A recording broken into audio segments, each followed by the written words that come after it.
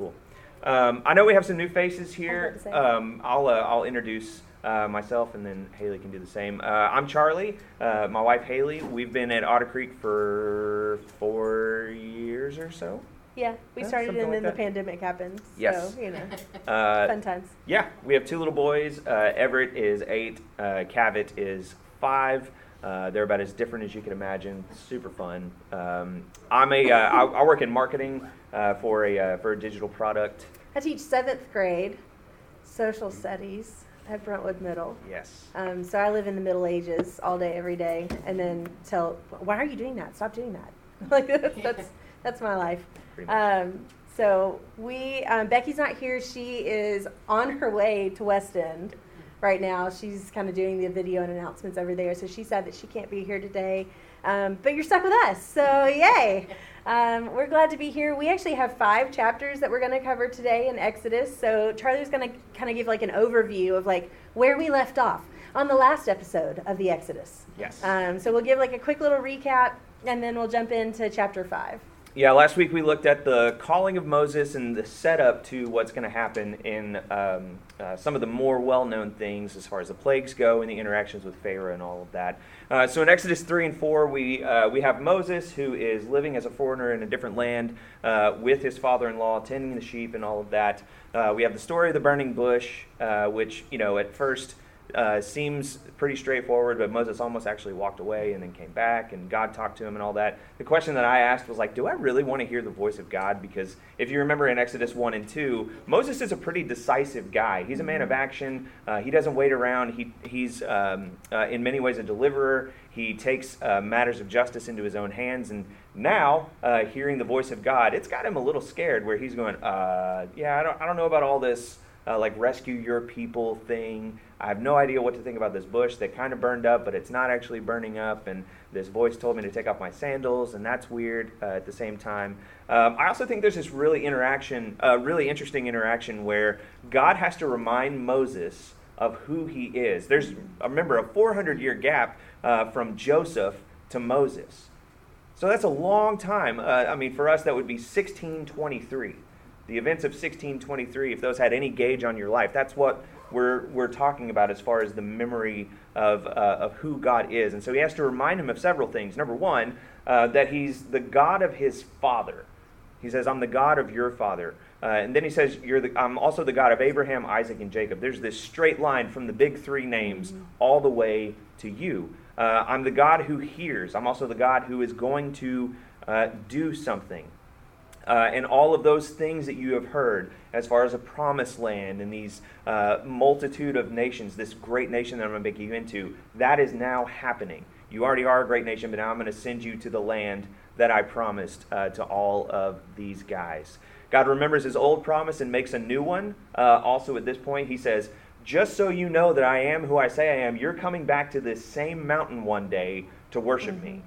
So there's a future promise that's already given even to Moses. Though we don't really talk about the personal promise necessarily as the people go into the wilderness, there's this moment that I'm sure when they get back to the mountain and Moses looks up and goes, oh yeah, he said he was going to do this, and here we are now.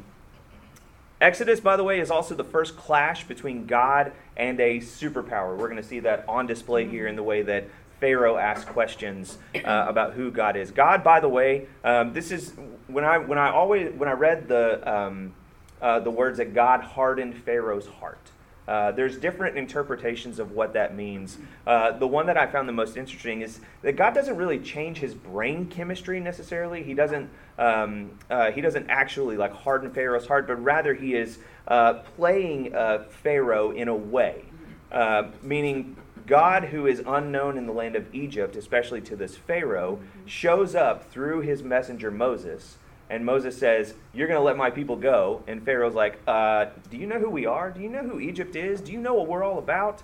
Like, there's a sense that God knows that Pharaoh doesn't want to let them go, so he's just going to put the pressure on him and cause Pharaoh just to act like Pharaoh, like a Pharaoh would. And so when you see like Pharaoh's heart is hardened or Pharaoh's resolve is hardened, it's more like Pharaoh's just acting like Pharaoh, and like he's supposed to. He's supposed to be protecting his people, his kingdom, his power. That's the law of the land of the day. So now we get all the way to chapter 5. We have Aaron who comes into the picture. God actually prepares the way for Moses to return. And he says, hey, Aaron, your brother is coming back. You remember that brother that kind of went away and is now off in the wilderness doing whoever knows what. He's coming back and he's going to need your help. And that leads us into chapter 5, where we're going to talk about some of the plagues. Okay, so I actually want us to look at verse 1 here. So it says, afterward Moses and Aaron went to Pharaoh. So you have to remember, at the end of chapter 4, they went to the Israelite leaders and they tell them all of the promises that God has made.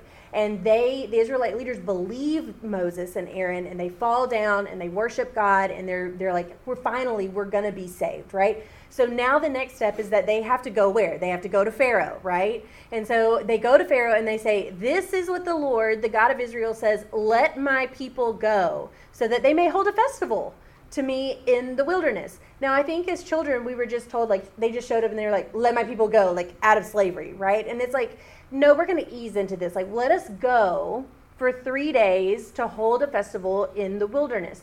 Now, Pharaoh might have understood kind of this concept, because we do know that there are a lot of religions that had this belief system of making pilgrimage, right? Making a journey. We already know that in the Islamic faith, we're like, just from what we've studied, if you've studied other religions, like in the Islamic faith, like making a pilgrimage to Mecca is a requirement. It is if you are capable once in a lifetime to make this pilgrimage to Mecca to worship and to pray.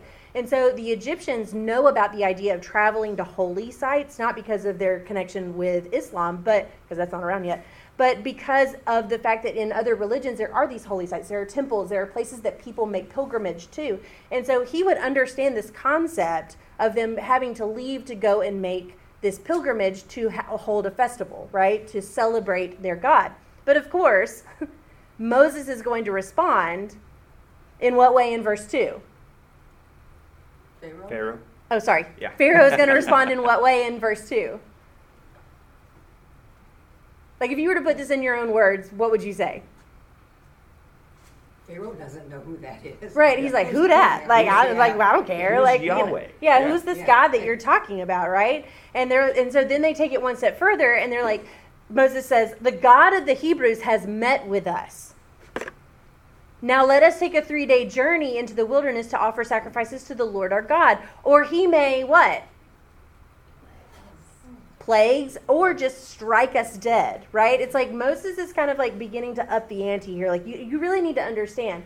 And you also have to, in this concept with the idea of like the Israelite God, the Israelites don't view God as someone who like eats and drinks, but the Egyptians do, right? The Egyptians have each god, and they do believe that the god has these human-like qualities. The most important god in the Egyptian religion is Pharaoh. And so in some ways, like as we watch this progress, like Pharaoh is like, I am the most important god. So who is this God that you're talking about that you're going to ask me to go and make, pilgrimage and have a festival before when I am the most powerful God? You should be serving me. They should be serving me, not this God that you're asking them to go and have this journey for. So then we're going to progress further on, right? So the king of Egypt said, Moses and Aaron, why are you taking the people away from their labor? Get back to your work. Then Pharaoh said, look, the people of the land are now numerous, and you are stopping them from working. Then Pharaoh is going to give the order to the slave drivers and overseers, who are Israelites. I thought that was really interesting. In charge of the people, you are no longer to supply the people with straw for making bricks. Let them go and gather their own straw, but require them to make the same number of bricks as before. Don't reduce the quota. You moved it. No, I don't know where I am. I'm sorry. I'm trying to go down. Scroll it. It's being difficult. Oh, it's being difficult. Okay. They are lazy. That is why they are crying out. Let us go and sacrifice to our God. Make the work harder for the people so that they keep working and pay no attention to the lies. So what's Pharaoh's response? People are lazy. Give them more work. Yeah. Well, if you think you have time to go have this festival for 3 days, you obviously don't have enough work to do. So here, we're going to make even more work. So instead of us providing you with things to meet your quota, now you've got to go get it yourself and still meet your quota every day. I told Charlie, I was like, I kind of feel like this is what's happening in the education system right now, where teachers are like, we're drowning. Like, there's so much that you're asking us to do, and we've got kids with all kinds of trauma, and we need help, and the education system is like, how about some professional development? Or some data collection. And we're like, no, that's more work. That's not, no, we need help. Like, we need intervention here. We need you to see our struggles and to hear our cries and to help us. And so in some ways I was like, I totally relate to this moment. Like, where you look at it and you're like, I don't think that's what they wanted. So how do you think this is going to go over with the Israelites? Yeah, thanks Moses for making it worse. Right. That's literally what happens. Of course, like, they don't meet their quota. Pharaoh whips the overseers, the Israelite overseers. Why do you think he punishes the overseers first? Well, and think about it, right? Trickle down economics. Right? He's like, do you think the overseers, who are Israelites, right? Like, and they have an audience before Pharaoh on a regular basis. Like, they go to Pharaoh after they're beaten, and they're like, why are you doing this to us? Like, please, like, we can't meet our quota because they're not giving us straw. Like, this, we can't do our jobs. And basically, it's like, we don't want to be punished again, so we're going to make sure that the Israelites are doing their job. So they're going to be even harder on the Israelites. And basically, it turns out that we watch the Israelites kind of turn their backs on Moses. Mm-hmm. So that happens. Yep, right there in verse 21. So the Israelite overseer realized they were in trouble when they were told, you were not to reduce the number of bricks required of you for each day. When they left Pharaoh, they found Moses and Aaron waiting to meet them. And they said, may the Lord look down on you and judge you. You have made us obnoxious to Pharaoh and his officials and have put a sword in their hands to kill us. Yep. One quick thing to remember, too. Moses shows up and he tells the leaders of Israel, like, God's going to do this. And they're all like, awesome. This sounds great. And then one chapter later, what are they saying? They're like, what about that promise that you mentioned? Because this ain't it. Have you ever had is there a promise of God that's ever come true in your life? And when you look back on it, you're like, oh, I'm so glad God did that. But then you look at the days, the weeks, the months, maybe even the years leading up to it. And you think, oh my goodness, look at what I had to go through in order to receive the promise of God, or in order to experience God's blessing in all of that. I think that's the same. It's very telling in a couple of ways. Number one, that God is still preparing them even in the midst of all of this, and we're going to see that when the plagues start to appear for the people. But also, it's very foreshadowing of what the people are going to do as they figure out what it means to follow God and have an identity as a nation. Because there are multiple times throughout the story of Exodus where they're like, yes, thank you, God. And then they're like, wait a second. Now we're out in the wilderness. We had it better in Egypt. Yes, thank you, God, for meeting us on the mountain. Oh, but then Moses disappeared, and so we'd rather have an idol instead, and all those. Yes? I was going to say, too, that Pharaoh could have used just total brute strength and, beating a lot of people, but he was using some psychology here. Because, number one, he didn't want to lose his workforce. Yeah. And so one way to do that was not only to create the example of beating the overseers, they were probably selected maybe because they were favored, somewhat sympathetic maybe to the Egyptians, whatever reason they were the overseers.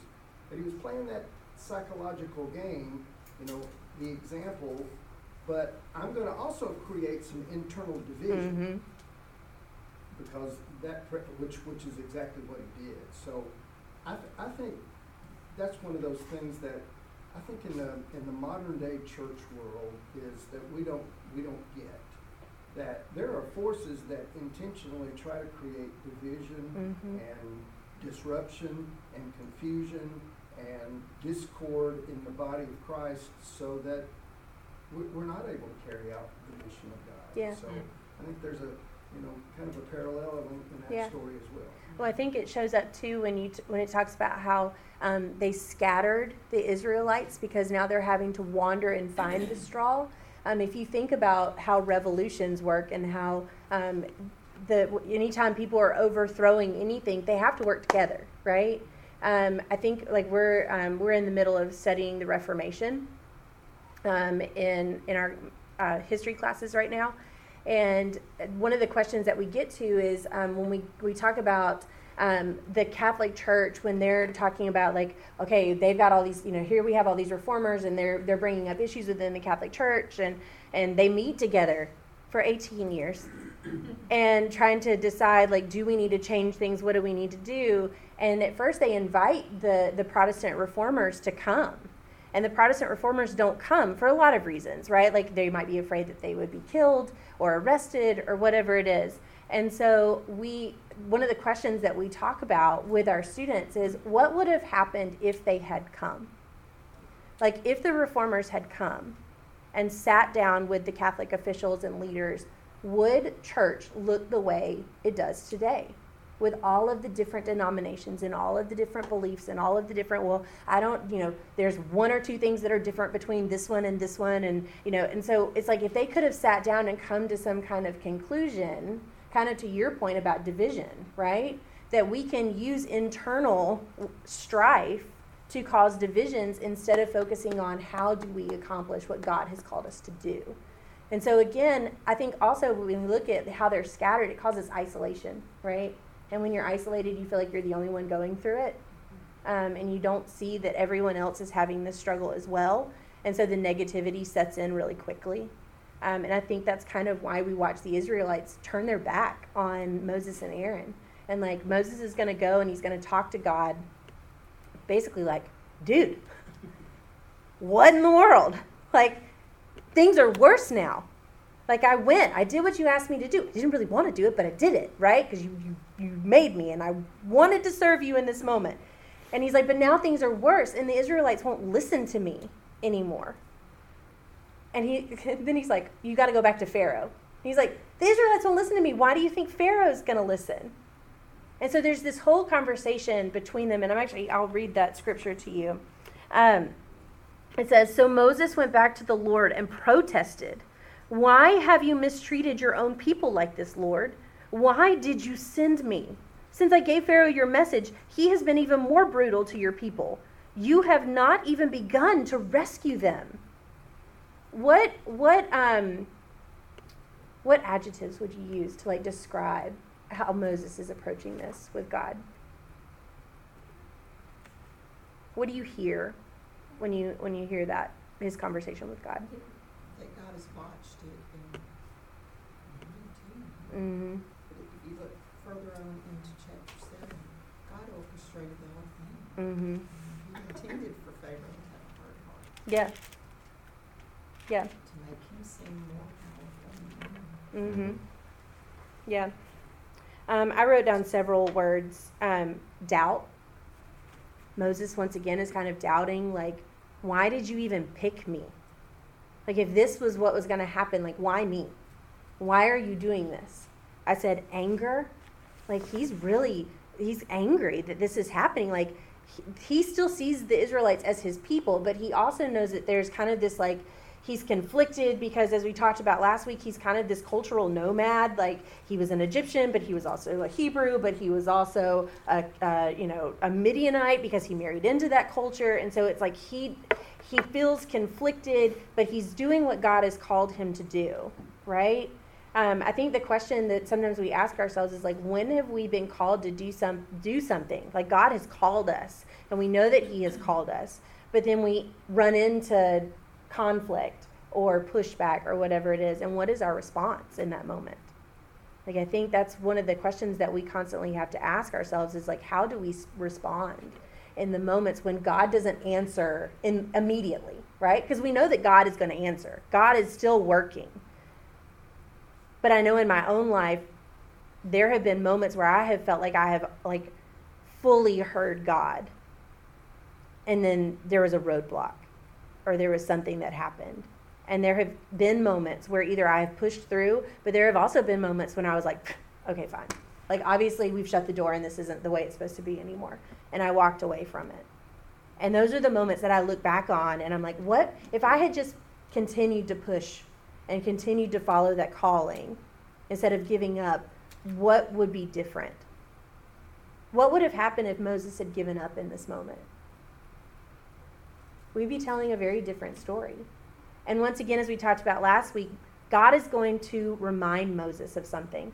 He's going to remind Moses of all of the things that he is going to promise. So let's look at chapter 6. So then the Lord said to Moses, now you will see what I will do to Pharaoh. Because my mighty hand, he will let them go. Because of my mighty hand, he will drive them out of his country. God also said to Moses, I am the Lord. There's a whole bunch of I statements like I am, I have, and it's this whole passage of all of the things. One of the questions as I was doing my study, preparing for our lesson, was it says, as he did at the burning bush, God articulates his plan for deliverance as a sovereign act he will accomplish. And then it says, list every statement in Exodus 6, 2-8 that begins with the word I. So I'm going to give everybody just a minute to kind of look and see all of the different I statements that God makes.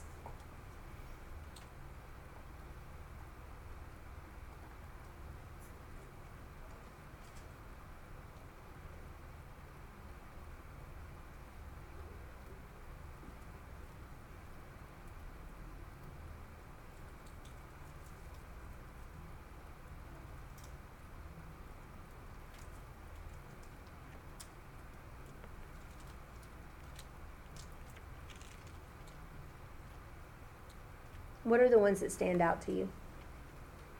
Yeah. Not so much that, but one of the things that I've been thinking about, like how I tie this to where I'm at today, is so it's interesting. We read the story of Jonah to our son last night, and in that it's like not going to Nineveh. Okay, fine, do it your way, right? And then there's that reminder of okay, finally, I give up, God, I'm going to go to Nineveh, right? And then like for me, thinking about those roadblocks of what you just shared, right? Like, finally, there's this acceptance of, okay, God, I hear you. This is where you want me to be, right? But then I quickly can revert back to no, but on my terms and conditions. I'm going to go there, but I'm going to take the route that I want, God, right? And when I think about these roadblocks, is it so much me not listening to God, or is it just like this, these reminders? Hey, I'm in charge, And I've kind of thought a lot more about that lately of like when kind of start to feel like it's going astray and then it's God saying, no, Brian, just remember, a little too much self-reliance here, I'm in control, right? Whatever that is, work, people, places, things, money, is like, no, Brian, just remember, where's your dependence? Your dependence over here on something you're trying to control? Let me just give you a little reminder that I'm in control. Yeah. Right, and I think that's kind of how I'm drawn to this. Yeah. What else? I think it's often easy for us looking back on stories, and not just this story, but a lot of the stories that we read from ancient texts, and to think of progression as linear.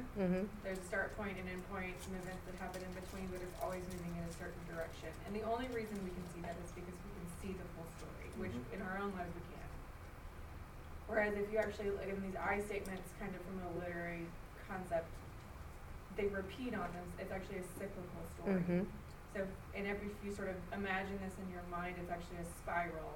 And every time certain things happen, the spiral gets bigger and bigger and bigger until we finally arrive at liberation.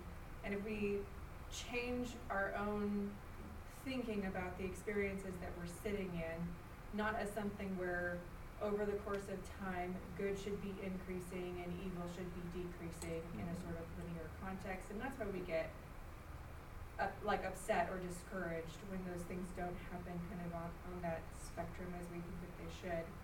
But as a concept of, like Josh said this morning, like life, death, and revival, life, death, and revival, life, death, and revival, then I think we can restructure what our own expectations are about our experiences and be able to work for, okay, how do I get this sort of iteration of this just a little bit wider, a little bit wider, a little bit wider, working with God to finally arrive at a place where I can look back and see as we were spiraling, we were getting the story was unfolding, but not in like a point A, point B, Mm-hmm.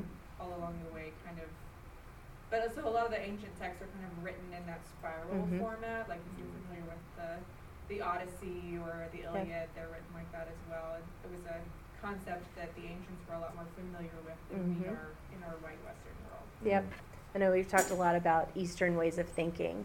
I also have, as I read these stories, because it talks about, like, when we get to the plagues, right? There's a lot of repeating of, go to Pharaoh in the morning. And then you go over a few plagues, and it's like, go to Pharaoh in the morning. And then it goes over a few plagues, and then it's like, go to Pharaoh in the morning. And then you have, and then Moses and Aaron returned back to. So it's repeating. There's a lot of repetition as the plagues go on. And I think a lot of that goes back to kind of this oral tradition of how these stories would have been told. Like, if you've ever read children's books, they're very repetitive. And that's how you get children to remember the stories, right? Like children's songs, they're very repetitive. They're short and they're very repetitive. It's the same, they're trying to communicate a message. And so I think what you're saying is the same thing. Like, there's this cyclical thing because it's a way for people to remember the story. Yeah. Verses 6 through 8, you ask about, which of those terms stand out. If you go to the end of the story or end of the Exodus, when they're up on the mountain about to go into the promised land, and Moses is making that speech to them to remind them, those verses 6 through 8 are pretty much the text of his speech in Deuteronomy chapter 6, repeated in 7 and 8 to a certain degree. And so I think all of this, I think we think, okay, there's a story here, and here's the beginning, and here's the end, but these are chapters. And I think God, the circumstances that they have to go through before they're finally set free are really to prepare them for the future. And it's not a right now, here's the result and here's the end result. This is preparation for that difficulty they're going to face in the wilderness. Yeah. And, all of these things. So it's all part of, God's not manipulating Pharaoh, and he's not manipulating the people. This is part of his plan and his wisdom to get these people ready for life in the wilderness, and then to appreciate and enjoy the promised land when they reach it. Yep. Yeah, So, and some people are not able to make it. They give up. Yeah. They're not, and there's a lot of whining and complaining along the way. But I think this is conditioning for them. And that's why Moses comes back and says, well, let me remind you. He didn't say it that well. He does say that. Don't forget. Let me remind you. Remember. Those are words that are in those chapters. Yeah.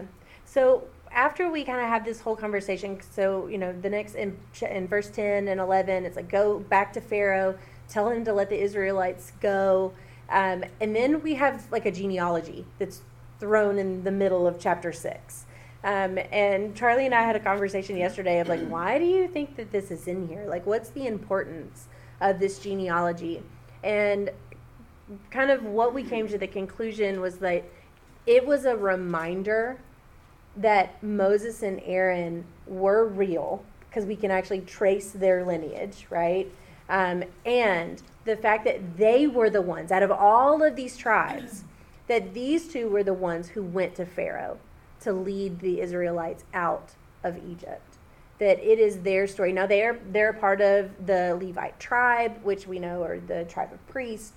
So there's lots of references to kind of this idea of like Moses as a shepherd, right, leading the people. But this genealogy is in there again to make these connections to the fact that they were chosen, that they were these chosen men of God to lead the people out of Israel. Okay, so now we're getting into the plagues. All right, so chapters 7, 8, and 9 are where we're going, and we're having internet issues. Always. Yep. Also, in this devotional study, it was like, number the plagues and then draw a picture that represents each plague. I quickly realized I cannot draw a frog. I was like, that's a bunny rabbit. I don't know what that is, but I just at that point I was like, okay, I can't draw frogs. This is that moment. So we get started in chapter 7, and I'm so sorry that the internet is being weird today. So if you have your Bible and you want to follow along, I got it. So then the Lord said to Moses, pay close attention to this. I will make you seem like God to Pharaoh. Your brother Aaron will be your prophet. He will speak for you. Tell Aaron everything I say to you and have him announce it to Pharaoh. He will demand that the people of Israel be allowed to leave Egypt. But I will cause Pharaoh to be stubborn so I can multiply my miraculous signs and wonders in the land of Egypt. Even then, Pharaoh will refuse to listen to you. So I will crush Egypt with a series of disasters, after which I will lead the forces of Israel out with great acts of judgment. When I show the Egyptians my power and force them to let Israel go, they will realize I am the Lord. So Moses and Aaron did just as the Lord had commanded them. Moses was 80 years old and Aaron was 83 at the time they made their demands to Pharaoh. All right. Not a young man by any means. Right. I'm like, listen, Yeah. that's like we're retired at that point. Like, but also Moses and Aaron's father lived to be like 137 years old. So like 80 was like prime at this point in time. So you have to kind of keep in mind that, like, we had people living to 800-900 years old prior to this, and now they're living to be 130, 140. So 80 was like, they're living their best life at 80, apparently. Yep. Okay. Did you have something you wanted to add in? No, now we're just going to enter into the competition. Like, who is more powerful? Is it Egypt or is it God? It's quite a turn of events. Yeah. God really shows that He's going to intervene in three major areas for the nation of Egypt and the nation of Israel. Mm-hmm. He's going to intervene with the political, social, and eventually the military might of Egypt. The first is the political. It's basically Moses and Aaron versus Pharaoh and all of his advisors. Who is the wisest? Who knows more? Who can do more? How does that play out, especially in how they treat their people? We see that especially on display when the boils come in. And then the social one, God's plagues. The plagues are going to disrupt the social life for Egypt as well. So it's not just that these things happen and they're there for a week and then they go away. This is disruptive stuff. This is not simply like, oh, we saw those gnats and we shoot them away and then they went away. This is actively interfering with the way of life of the Egyptians, showing who is the most powerful in the world. Yeah. So we start out, so obviously we know last week we talked about how, Moses was like, well, how am I going to prove that, you've sent me? And God tells him the whole thing about the staff and then the leprosy and, do all these signs and wonders. And so we're actually going to watch this happen, right? So when Pharaoh says to you, perform a miracle, then say to Aaron, take your staff and throw it down before Pharaoh and it will become a snake. I hope Moses didn't run away this time because he did the first time. All right, so Moses and Aaron go to Pharaoh. He throws his staff down, and it becomes a snake. And then the magicians, which, okay, I'm thinking magicians, really, they're like the scientist of the day, okay? So these are like, they're advisors to Pharaoh. They're his scientists. It's like, at this point in time, it'd be like the equivalent of like having Galileo like hang out in your court and like prove things, right? So, and yes, there is kind of that, magic aspect of it that it seems like they're performing that. But they are also able to make their staffs into snakes. But then Aaron's snake eats their snakes. So, it's like God is really saying, like, that's cool. I'm glad you can do that, but my snake is still better than yours. So we're watching this kind of play out. And that's kind of the consistent thing that we see here. Even when the magicians are able to recreate the first couple of plagues, they're able to recreate this through their magic. And Pharaoh's like, see, like anybody can do that. One of the questions that I actually I really liked in here was that it was talking about when we're looking at asking for physical signs, right? I know personally, like I have definitely asked God for a physical sign before. I'm like, if you will just make this happen, then I'll know, right? And that's kind of the thing is that why is that an interesting thing to ask God for? Because these are physical signs, right? But what are the magicians able to do? Physical The same thing. And so I think one of the things that like the devotional was trying to point out was kind of the idea of like sometimes physical signs can be misleading. Like sometimes the world can present physical signs and we can think that they're God's signs, but that sometimes that's not always accurate. And sometimes it is a way to kind of show like, it takes a certain extent to where they're not able to recreate this anymore. And it's really when we get to the gnats, which I think shows us how annoying gnats are. So they get to the gnats, and that's the moment when the magicians are like, this is the finger of God. Like, it's the gnats that they're like, that's it, I'm done. But when we look at, where are we at? The plague of frogs? Okay. Water first. Oh, okay. So the Egyptian magicians did the same thing. So they turned it into, the fish in the Nile died because it turned to blood. Now, there's all kinds of like sciencey explanations for this, right? That there was algae, and the algae is what turned the river to blood, right? And because of the algae, then the fish died. And then the fish died, and then that made all the bugs appear. And then the frogs also came out of the Nile because, so there's all these explanations of, why all of these things scientifically could have happened. If you can do all kinds of reading that explain these things, right? So,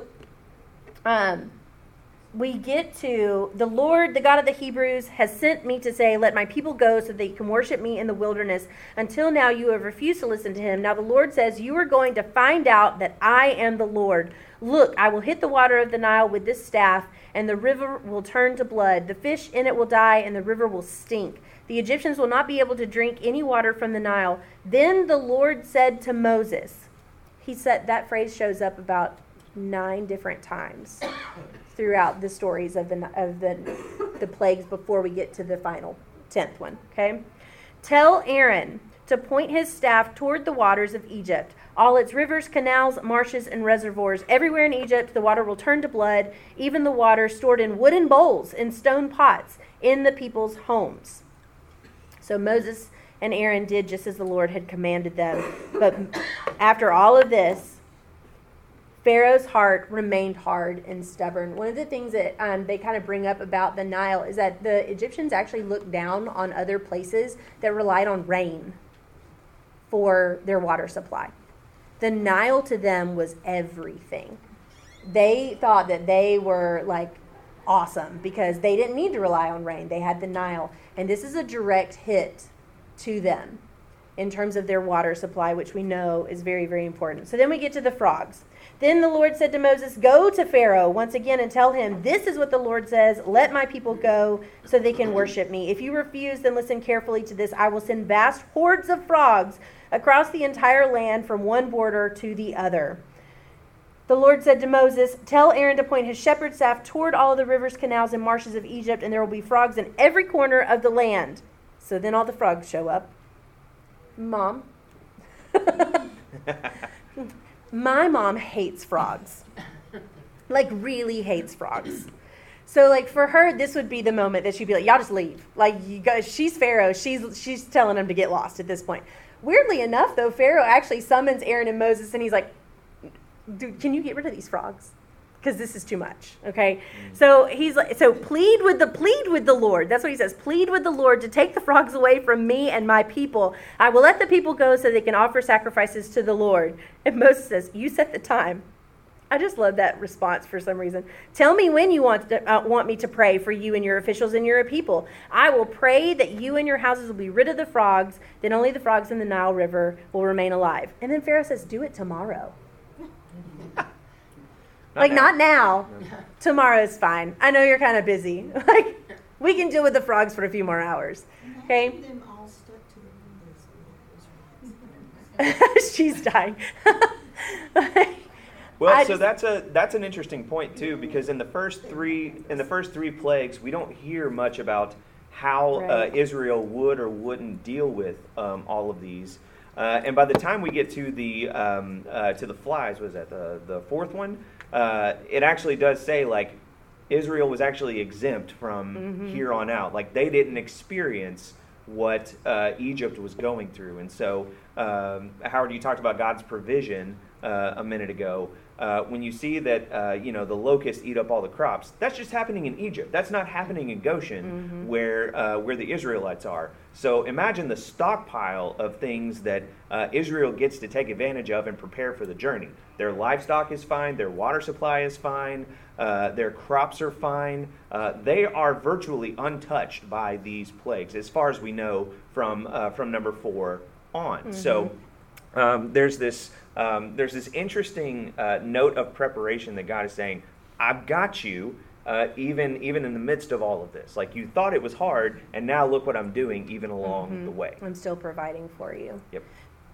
I think you've seen the progression of Moses, though, from that uncertainty, because when Pharaoh says, would you go and pray for me tomorrow? Then Moses says back to him, we'll do it, and the plagues of the frogs will be removed. I mean, he's saying this before he's ever offered that prayer, and or consulted with God about that.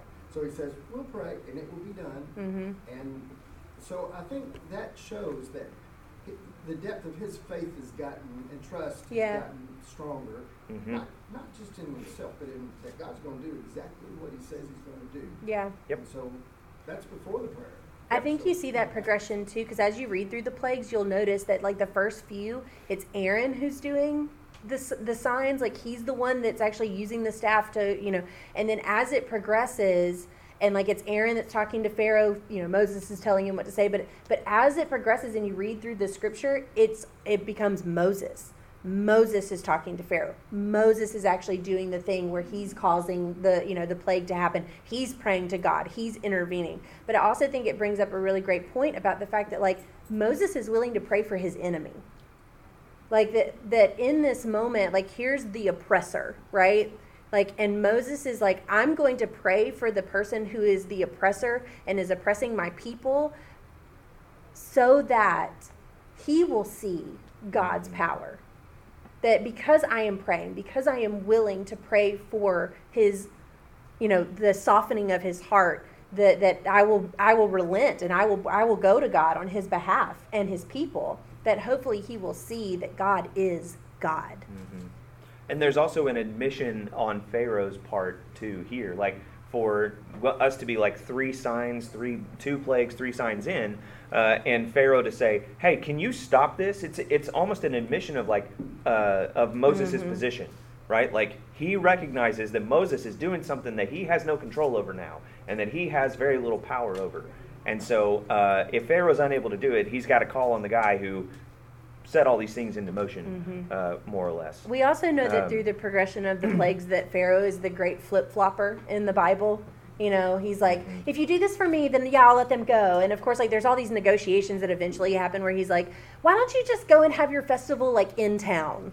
And Moses is like, no, that's not going to work. And he's like, okay, fine. How about just the men go? And Moses is like, no, everyone has to go. Okay, fine, everyone can go, but you can't take your animals with you. This is all like in the hopes that like they're not going to run away, right? Like he's like, I got to have something here to make it to where you come back. And Moses is insisting.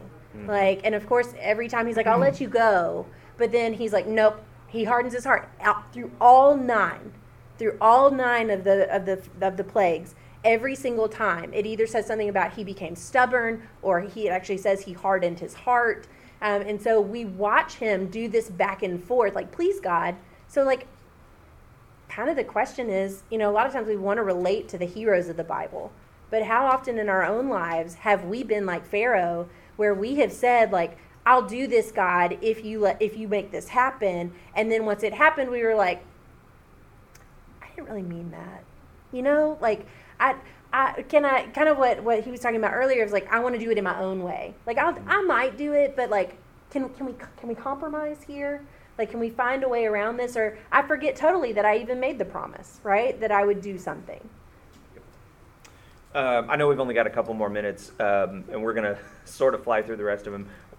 A quick observation that I want to make known is, we have all these plagues that kind of hit the people of Egypt and not necessarily Pharaoh. And so when Pharaoh hears his advisors saying, hey, this is not good for our people, he's like, okay, well, I'll go ask Moses and we'll get it taken care of.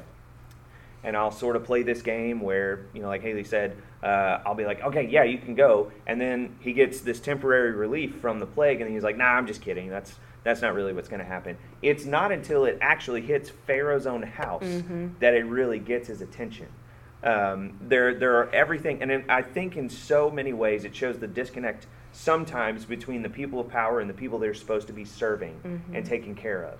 He is so disconnected from the daily struggle that the people of Egypt are experiencing in the midst of these plagues that all he really cares about is maintaining his own power. Is like, oh, if I can get Moses to do this for my people, then I will look better to the people because I stopped it, right? Like, I went to war with this God and I just said, hey, just relent on this part, or just relent on this part.